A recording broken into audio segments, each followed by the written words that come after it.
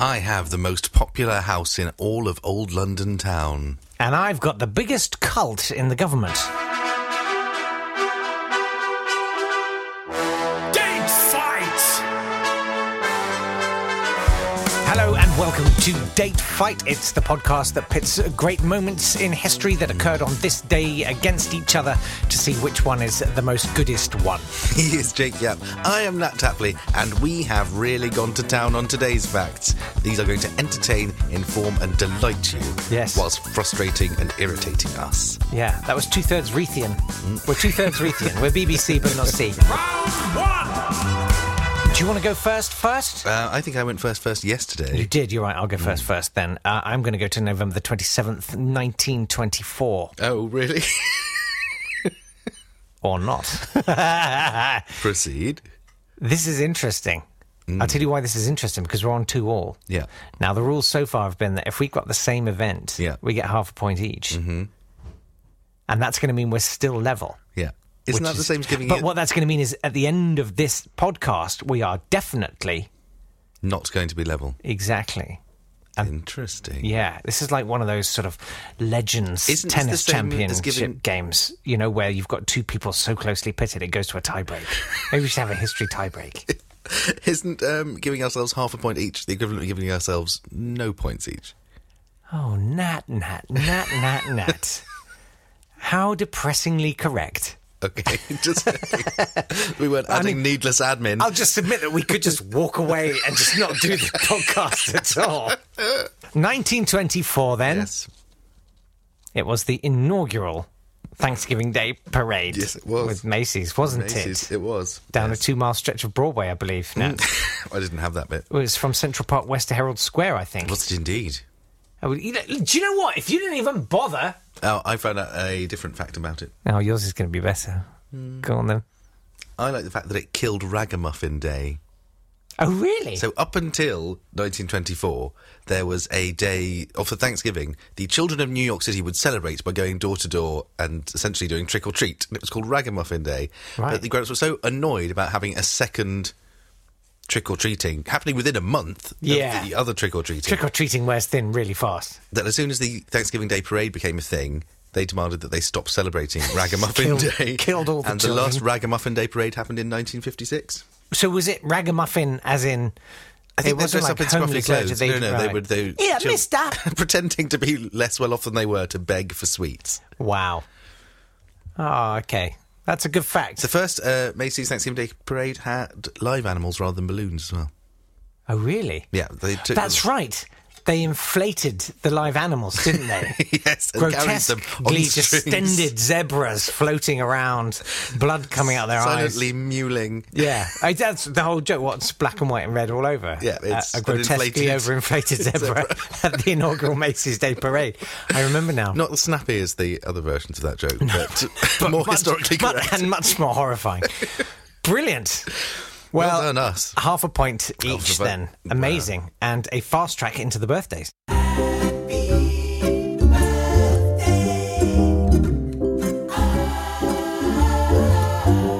Let's get into the birthdays, because today we have the birthday of Anders Celsius. He only came up with centigrade.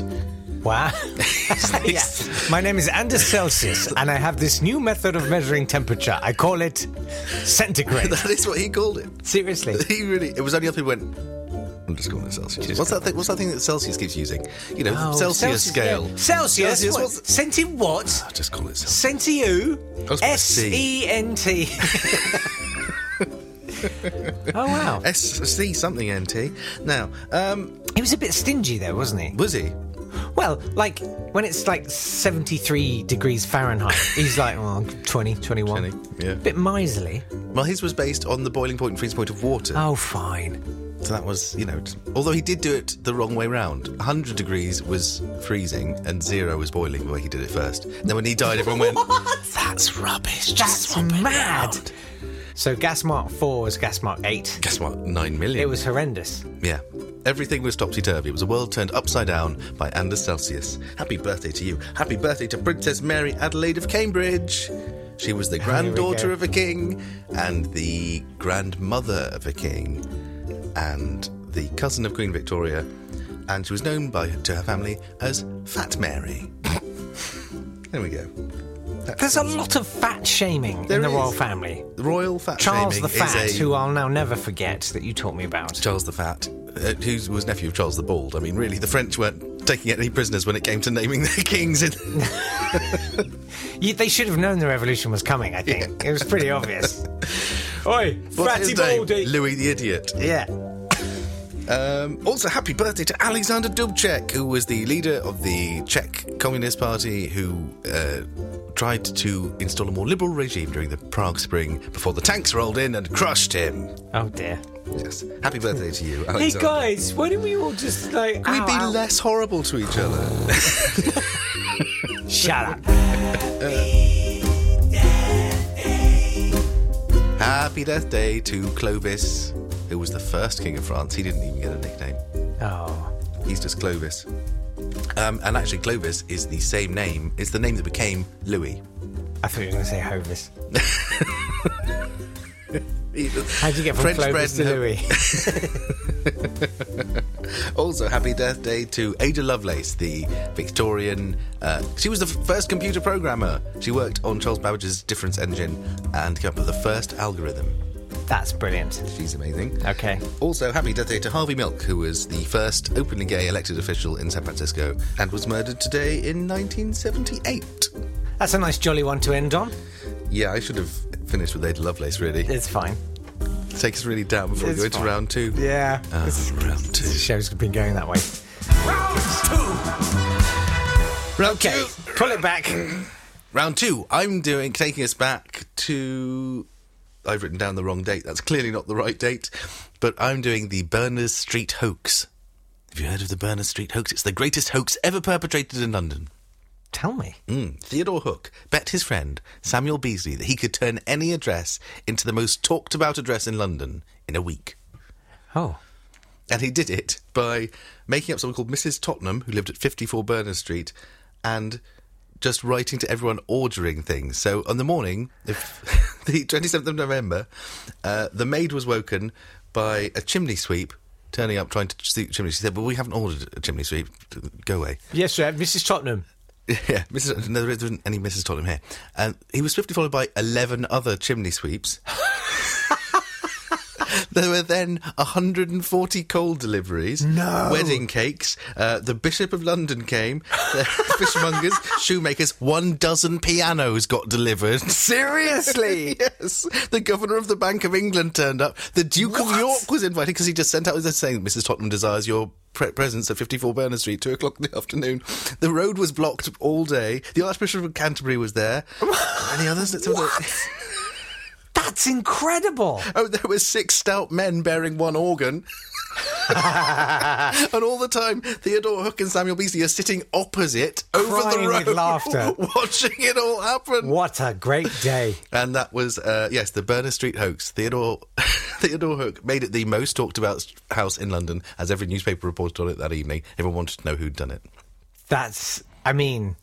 I sort of feel for all those tradespeople who obviously were massively And the maid out who was of answering the pocket. door all day to the Duke of No, York. we don't need any more pianos. It's a Duke of York. No, it's all right, it's not that one. Wow. Yeah, so that was 18-something, but I've written down 511, which is a completely wrong year. I'm depressed. Why, what have you got? Well, because, you know, I'm not going to beat that. But in 1975, in fact, mine's awful. I like the way you prefaced it with... I just skip it. It's the co-founder and editor of the Guinness Book of Records, Ross McWhirter, whose brother Norris McWhirter, of course, went on to Record Breakers. Well, he's shot dead outside his North London home. And police... By the IRA? Yes. Yeah. Well, that's what the police think. Because Ross, some would say somewhat incautiously, offered a reward of £50,000 for information leading to the arrest of IRA bombers. Right.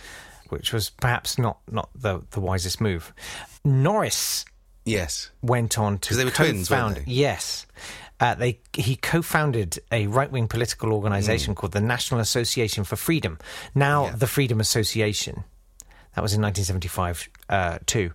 And they have legally challenged things like trade unions, the Campaign for Nuclear Disarmament, and the European Economic Community. Right. Well, funnily enough, Yeah. they're still going strong. Are they? What are they into now? They do pub quizzes now. Should we enter? We have to go to the fascist Guess pub quiz. who hosts their pub quiz? The corpse of Roy Castle with a trumpet propped between his dead lips. Jacob Rees-Mogg. No. Yeah. According to Ian Dale, these quizzes have gained a cult status. I bet they have. That's a misprint. Yeah. Were they involved in the... there's a weird plot in the early 1970s with Lord Aspinall and Jimmy Goldsmith, who were plotting, I think, or at least talked about having a coup of some sort to make sure the Labour Party couldn't be elected in the upcoming elections. Jimmy Goldsmith, of course, went on to found the Referendum Party, Yes. which then joined with UKIP. Yes. So in terms of people... They had a lot going on with UKIP and others. So, yes. What a bunch of lovely people. Fantastic. Game changers. Record breakers. Yeah. Well, I'm going to let you have it for the Berners Street Thanks. hoax, because that's so good. That's isn't it? so annoying. We should see if we can do that again. No, because because like those poor people actually lugged pianos. Yeah, but now they'd be around taking a selfie and they'd enjoy it. Look, I'm here at the Berners Street hoax with my coal sack. No. No, right. No. Hashtag 6 stout men. Hashtag 1 organ. Hashtag 2 girls. Right. Okay, fine. Then it's 3.5, 2.5. Yes! Congratulations. Thank you. That's really annoying. I'm going to have to pull it back tomorrow. Do subscribe and share and tell people about this. We can't grow if you don't tell anyone. I mean, literally, it's that. We've maxed it out. We've told everyone told everyone we know. that's obliged to listen to us for historical. And they're both really family big reasons. fans. Yeah, exactly. Thanks, Mum. Thanks, Dad. We'll see you tomorrow for another date fight. See you tomorrow!